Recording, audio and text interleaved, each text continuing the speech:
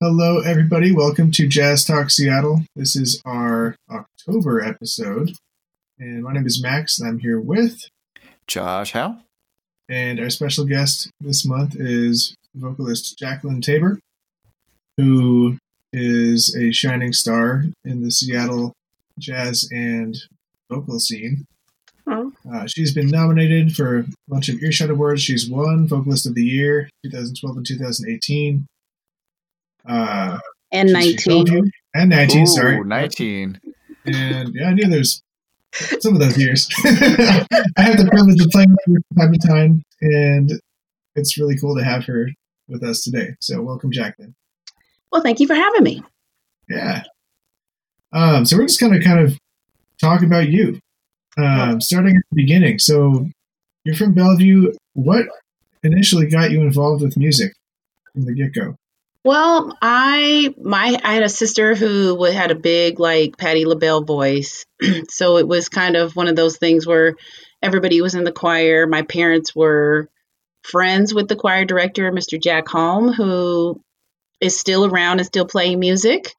And so I kind of was always in the shadow of my sister's voice. So I didn't really like sing, but I was in the jazz choir and everything else. And then my grandmother heard me sing in the laundry room and kind of like outed me. And, I still kind of kept it to myself.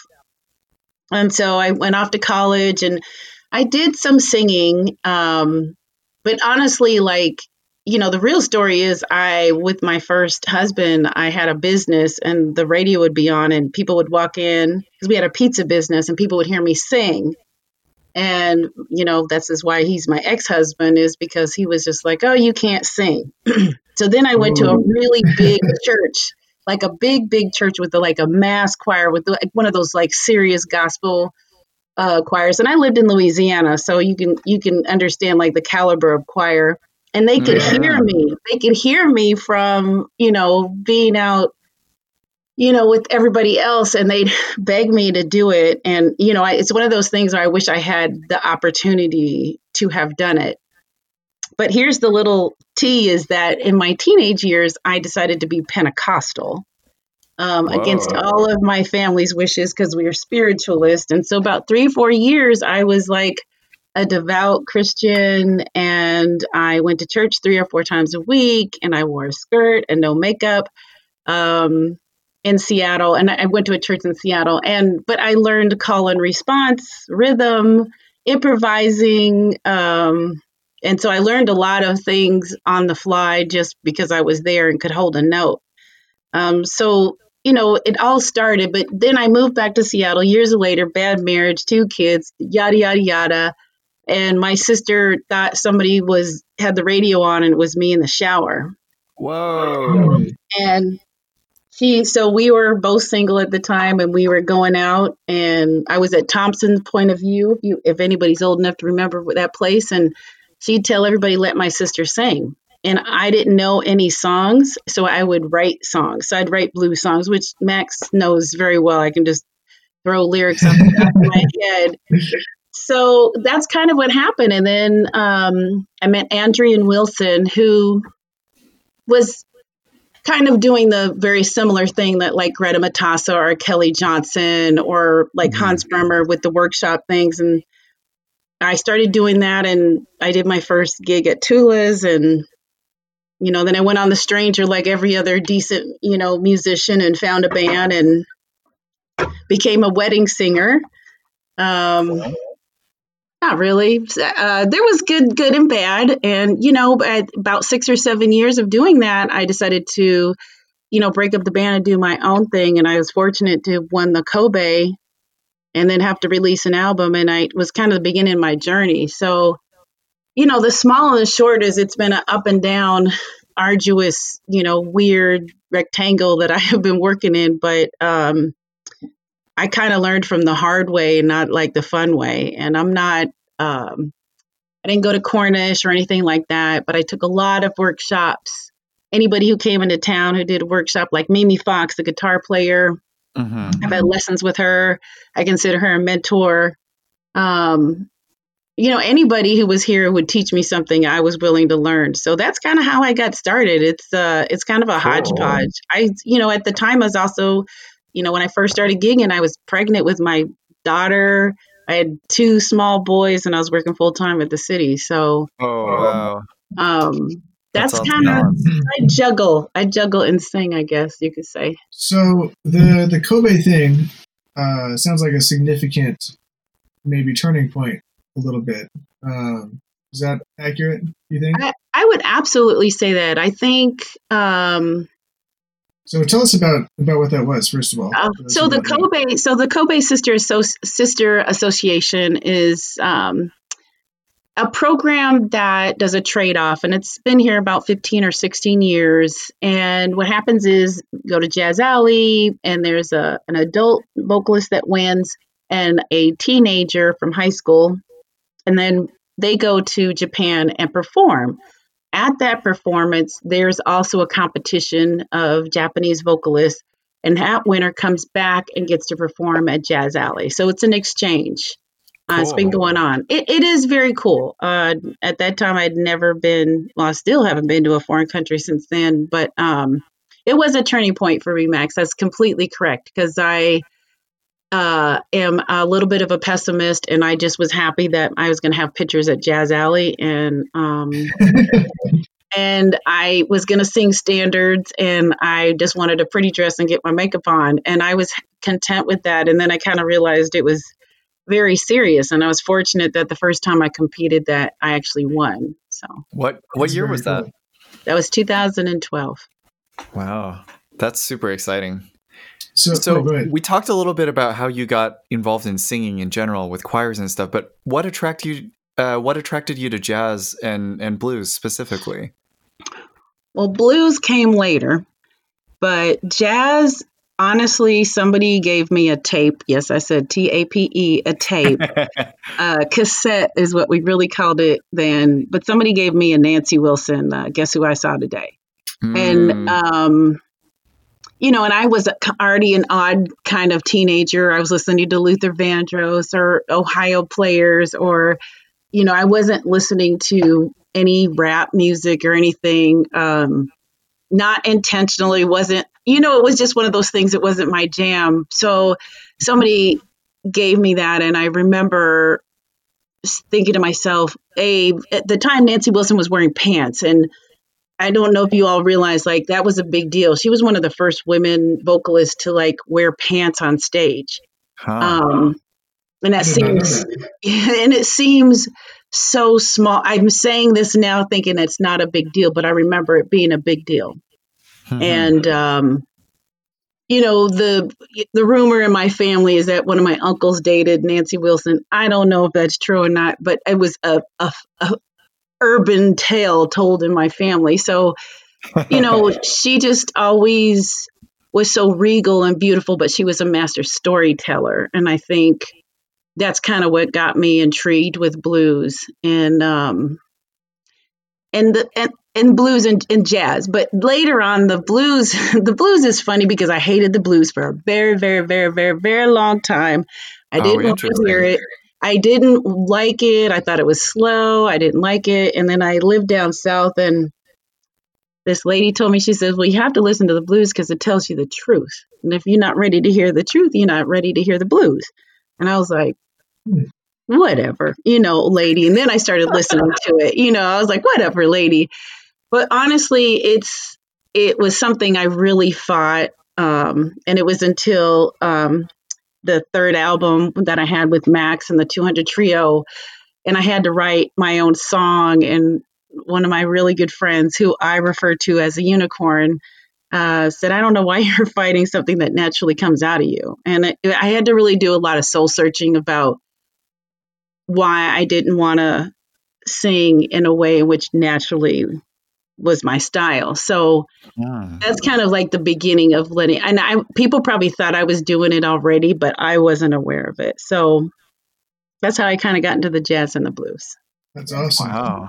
So you've described yourself as a standard singer. To me, to a bunch of people you've played for, but you've also written some of your own songs. Is that changing at all? Would you say? No, I'm well right now.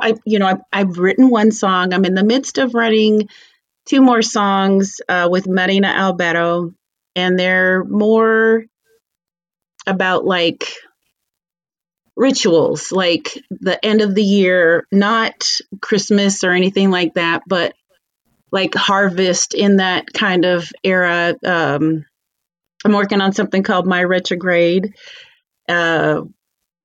which is, I believe, in Mercury retrograde, and I have crystals in my house, and I smudge, and I manifest. I do all that, and I have all my friends who I go to their house, they have crystals in their window. It's a whole thing. And then I'm kind of writing a song called When I See Your Face Again. Mhm. And it's kind of about, when we don't have to wear a mask and how much I miss seeing somebody's face. And That's nice. so, I'm in the midst of that, but I still love the standards. Max knows I love a standard. Love, love, love. I It's love, you know it. I love it. I don't care. I don't care if it's all of me. I'm going to wear that song out. I love it. There's just so many good songs. There's so many songs I don't know. And so it's still an adventure to me. I hope I'm like 80 and still hearing a song I've never heard.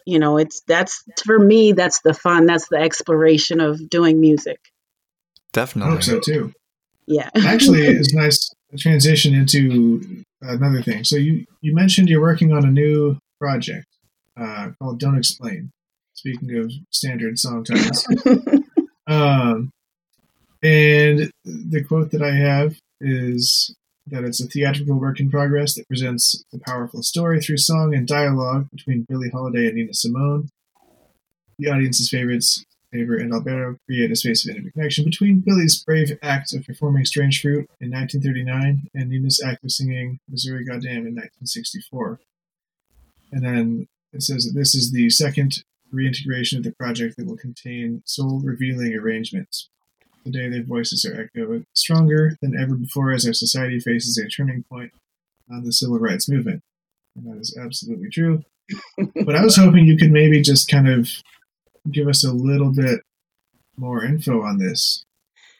Yeah, so Marina lives 7 minutes away from me. And after the quarantine sessions and after things got really, really locked down, her kids were at home. My husband, we're all in this house. There's 5 of us in this house, and my house isn't super big. So we kind of started bubbling together. That's what we call it, where our families have kind of come together and said it's okay for us to be in each other's house. Mhm. And it was it started off more just for mental health. And then there was a point after, a couple of beers and late nights that we were like, okay, let's set up a weekly rehearsal and no parameters. Like, we're just going to rehearse. So then it kind of turned in, we should do Nina, we should do a tribute, blah, blah, blah. So timely, everything's happened.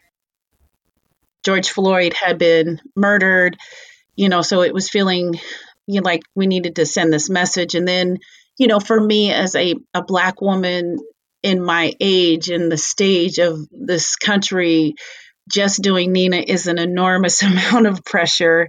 Ancestrally, it's a lot of pressure. So we were like, why don't we bring Billie in? Because I had just done the orchestra tribute to Billie Holiday.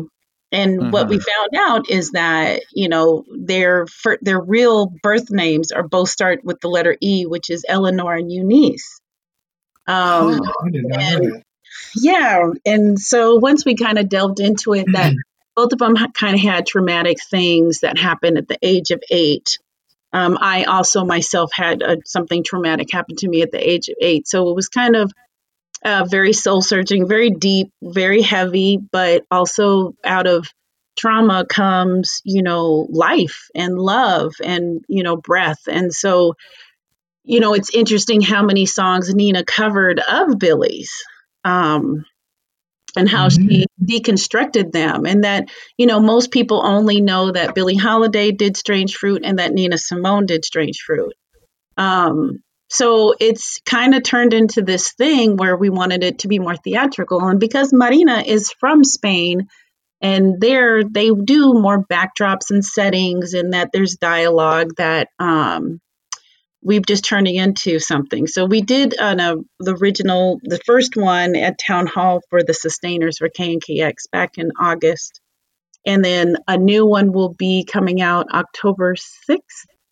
For the Bellevue Jazz Festival, and that's just a duo with us. And we're saying this is a work in progress because we don't know where it's going to go, and we just want to find out and go with this journey. So it's just interesting to perform this music, and that still everything that Nina and Billy were saying is true and spot on, unfortunately, to this day.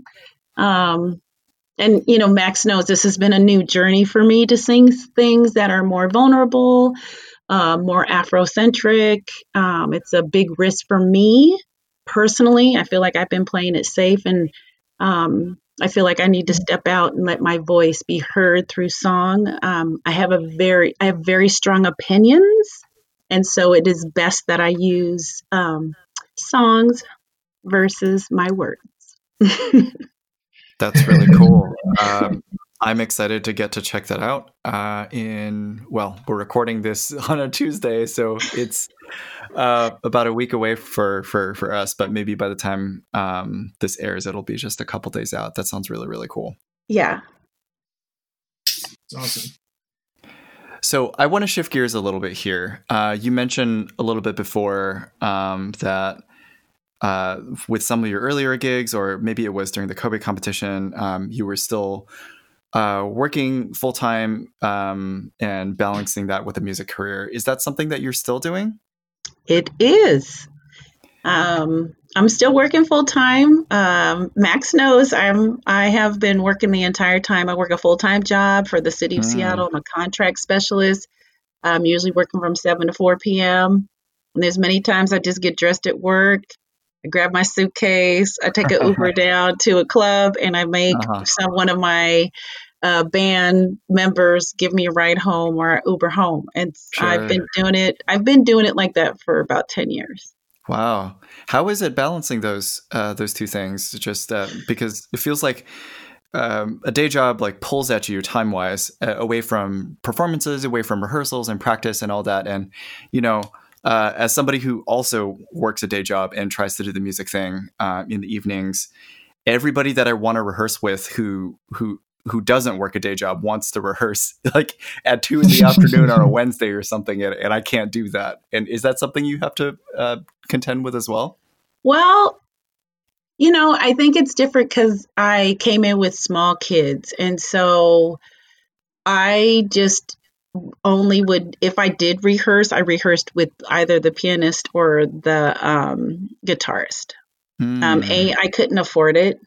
I could, back in the old days, people would charge you $75 and $100 for rehearsal when I first started. And so I would just meet with the piano player and just work it out, and we'd work it out at the gig. So a lot of my rehearsals were at the gig, and I also do a lot of private events. And those are the best rehearsals you can ever have. You dress up nice, eat some good food, and get paid. So it's that's what I do. And people love it. So this is the thing. Yeah, is it difficult? Do I realize how crazy it was? Not until the pandemic. Most of the time, I was working on 4 to 6 hours of sleep a day. And I was up at 4:30, either checking emails, doing something on the website, doing something on Twitter, sending Max an email, like doing something. And that's crazy. So right now I'm really enjoying sleeping. So yeah, it's hard. But it's worth it. I also work with, I had old coworkers, I don't now, but I had coworkers who didn't have a lot of joy in their life. And I remember how sometimes I would be admonished, like if I came in late or something, they're like, "Oh, you stayed out late with your friends." And I'd be like, "I sure did." And I had fun. And I remember like, actually, there was one job I did for 3 years where nobody really knew I was a musician for like a year and a half. Wow. Because I knew they were going to either not be happy for me or use it against me. Huh. So it was interesting to be a secretive, like a secret on, like a musician on the down low. Wow. But then I, went to another job, and this woman, Sharon Chu, she came right up to me and she says, "Oh, we know who you are." And she's like, "And we see you, and we're proud of you, and we're watching you." And I was like, oh, that's sweet. It was one of the sweetest things. I was so grateful, but it was like such a different experience from just going from 3rd floor to the 58th floor, which is literally what I did. And then I told people, I was like, I'm never going back. And I did. For sure.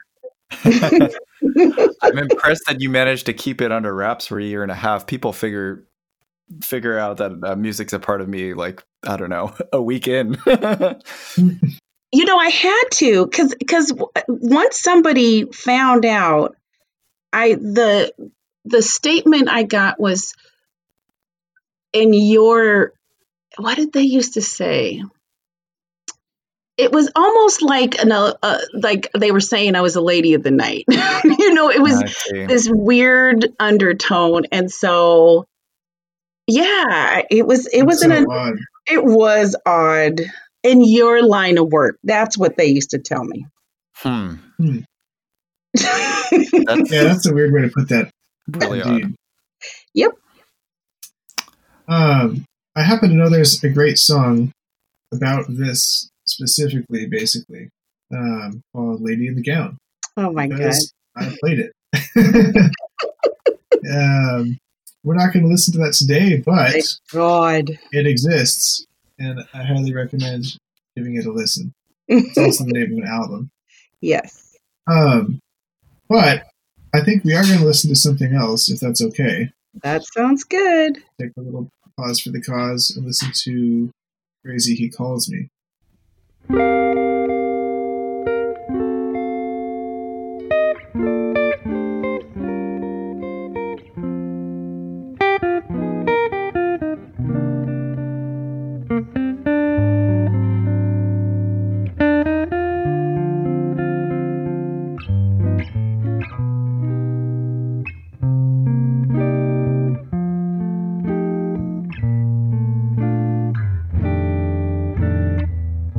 I say I'll move the mountains, and I'll move the mountains if he wants them out of the way.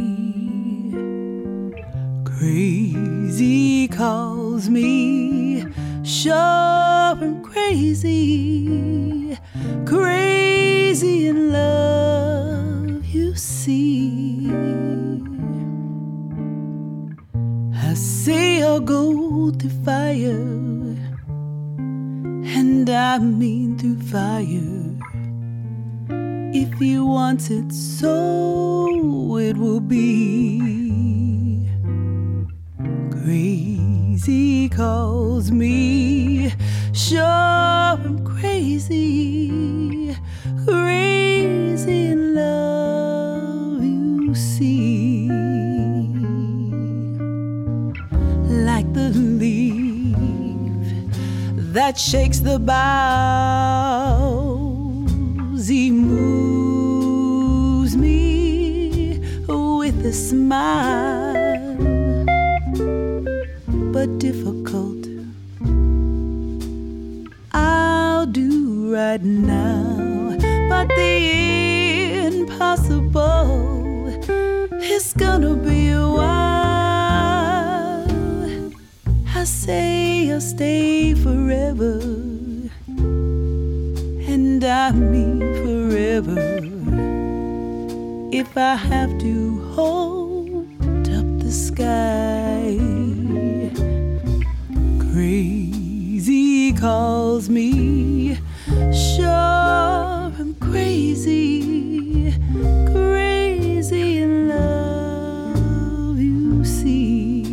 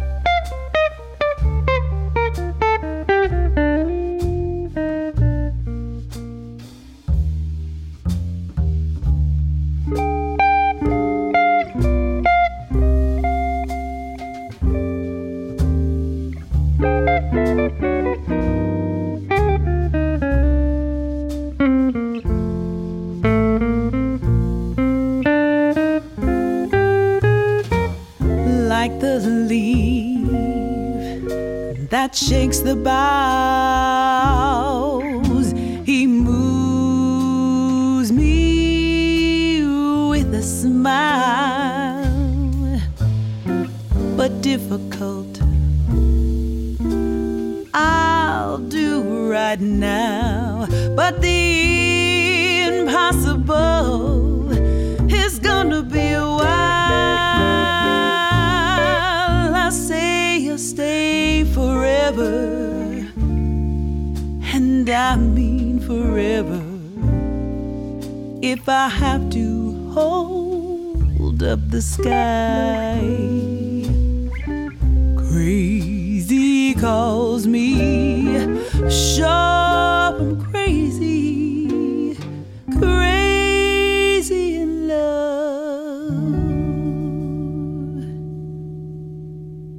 Am I?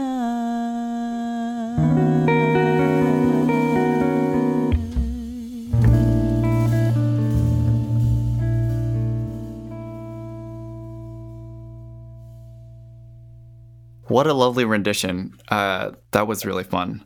I really like the arrangement on this. Tell me, how did this arrangement in particular come about? Well, Max was there. So for me, it was an Etta Jones version of the song, not Etta James, Etta Jones. Oh. And she's got like vibes back there, and she's probably in her late 60s, maybe early 70s when she recorded it. And it's just, that was the first one I heard. But this one was interesting because actually my daughter was in lockdown at school when we recorded this. Do you remember that, Max? I remember this, yep. When we were eating lunch, we were in the studio, we were eating lunch. There's nothing on the news. Nothing. Not a thing. And my phone is just buzzing, and I just have to tell them. And I was talking about how my kids' school is always on lockdown.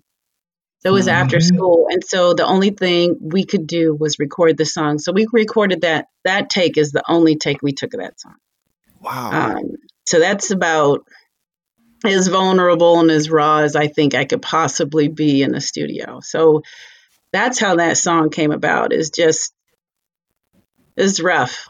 It was really, really a hard thing. And, thank goodness I work with professionals who are my friends, who support me in my, good and bad moments. So that's, if you hear that, that's me. That's all me.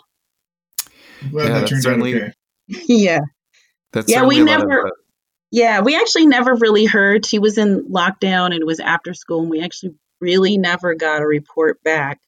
What was happening in the FBI was out there too. That's all of us ever knew about that incident. Whoa.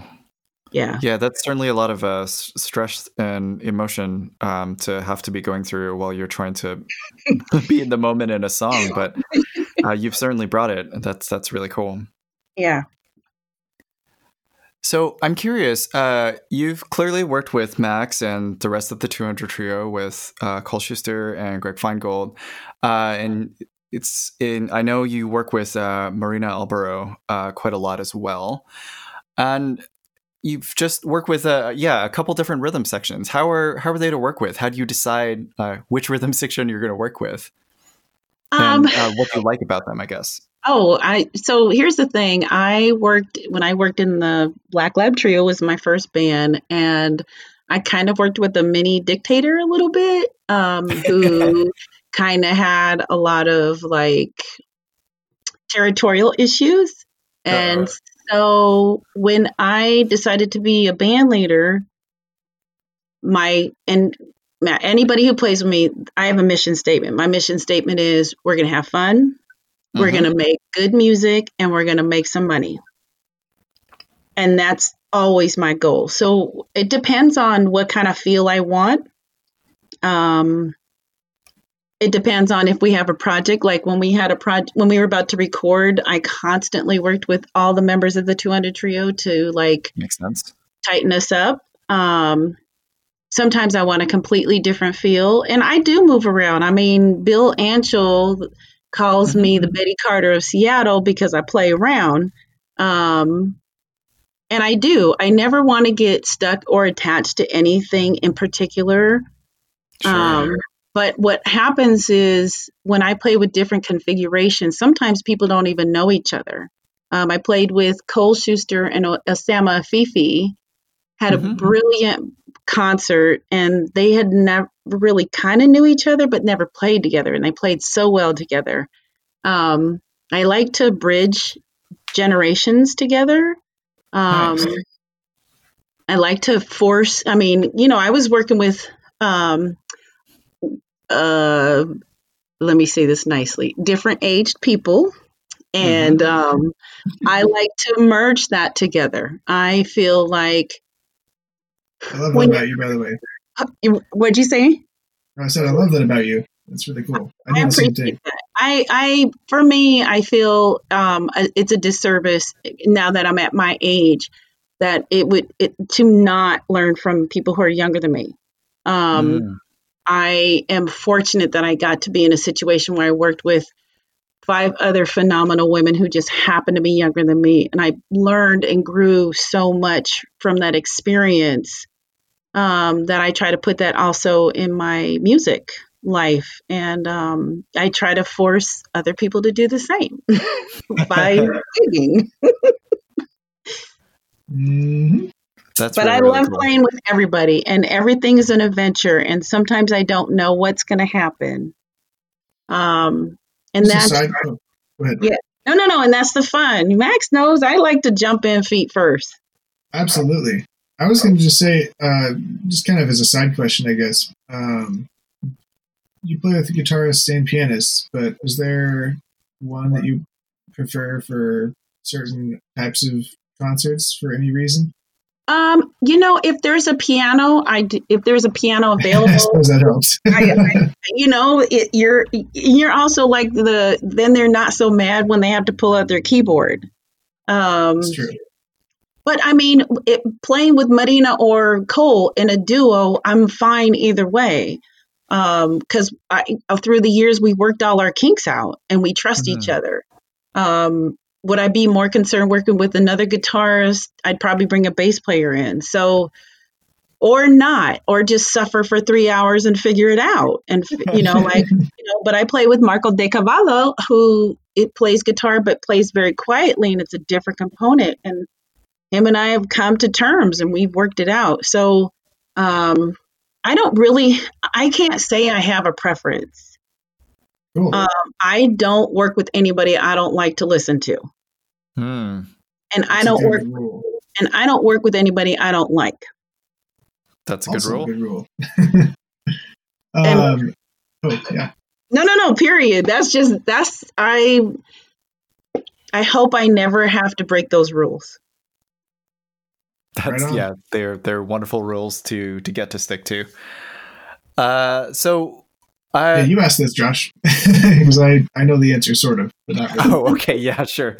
So COVID has changed things for musicians a lot. The performances a lot of them are gone or moved to live stream, and rehearsal is extremely difficult these days. And I know you are performing live stream performances. How are you going about rehearsing with your bands as you prepare for these? Well, yeah, Max totally knows this. Well, with Marina, it's easy because A, we're bubbling together, and B, she has a big backyard that's covered. So, the really good point is that Max, Cole, and Greg could social distance in my backyard. Cool. It's big. And honestly, I probably won't venture off and work with anybody else but those specific musicians. Sure. Devon might be one of the other people, Devon Lewis. Right. I mean, to me, I'm pretty covered. They're all exceptional musicians. They're available because there's not too much going on. So that's kind of with rehearsal. And, the thing is, if I learn a new tune, most of them know it already. So it's me having to learn it and figure out my stuff. Sometimes I'll get a file like like Greg, I just did Feeling Good with just me and Greg Feingold on bass. Mhm. And so he just sent me a loop so I could practice. Cool. But it's almost normal to me because I couldn't do standard rehearsals because I have a day job and I got 3 kids. Interesting. So I've been Yeah. working around this. This is my normal. Yeah. So rehearsing outdoors is a great strategy right now when it's relatively sunny out. Any thoughts to what that's going to look like in the winter when the rains come? I have a carport, and my neighbor has a space heater. Oh, that's really nice. There we go. It's nice to have that strategy. Yeah, I just bought a 10-foot by 10-foot canopy that I can put outside. There you go. And then hang out with Yep. people under that. We'll see how my fingers hold up in the cold when it's 50 degrees out. It reminds me of the sax player I used to know in Boston. This is just a total side story for a second, but Yes. he came from Serbia. He's probably the most brilliant, naturally talented musician I've ever heard. Because he played any instrument. I mean, you could throw at him. I mean, he was a tenor sax player, played all the reeds, clarinet, and everything. Played trumpet, trombone, bass, drums, piano, guitar, Oh, that's anything. awful. Like total savant at everything. But he blew through all of his money very quickly on things that we won't talk about at the moment. This is in college, but he ended up playing on the street for money to support himself. And in Boston, the winter was like hard. It was snowing, and it's maybe like 6 degrees or so before the wind chill some days. And he would be out there with a saxophone just playing, like totally tearing it up. But every day he was just out there playing in the snow, and that's how he survived. So it could be worse. I That was don't the point of what I was understand how saying. anybody could do that. That's amazing. I don't either. I mean, I feel like your saxophone would like freeze, but I don't know. Yeah, also like a wet reed too. How is that not freezing? I don't know. Yikes. Anyway, he's doing better these days, I've heard. Good. That's great. Yeah. Oh man. So I'm curious, Jacqueline, what does your practice routine look like? You mentioned that you're rehearsing with Marina every week. What kinds of stuff do you work on? Do you do warm-ups together, exercises, or are you just experimenting with new stuff? Well, I'm kind of a horrible parent. I cook, and I put on my la la la la la la la, and my kids, and I'm with my headphones on super loud. I walk once or twice a day in my neighborhood and put my headphones on and sing while I walk up the hill. Mm-hmm. When I was in the gym, I would do cardio to like John Coltrane and like try to figure out where the one was, or if it was like a new song, I would just listen to it over and over again. If I was at work or on the bus, I'd just work it out. I'm actually experiencing probably what everybody else has been experiencing for the last 2 years, is where I'm getting to rehearse and be in my studio now and work things out. So I feel, you will probably never hear a Black woman say this, but you're going to hear it today. I'm very privileged right now in my situation. I'm getting to harness my craft. I'm getting to spend time with my kids. I'm getting to cook 2 or 3 times a day. I get to stay in my neighborhood. I get to work from home.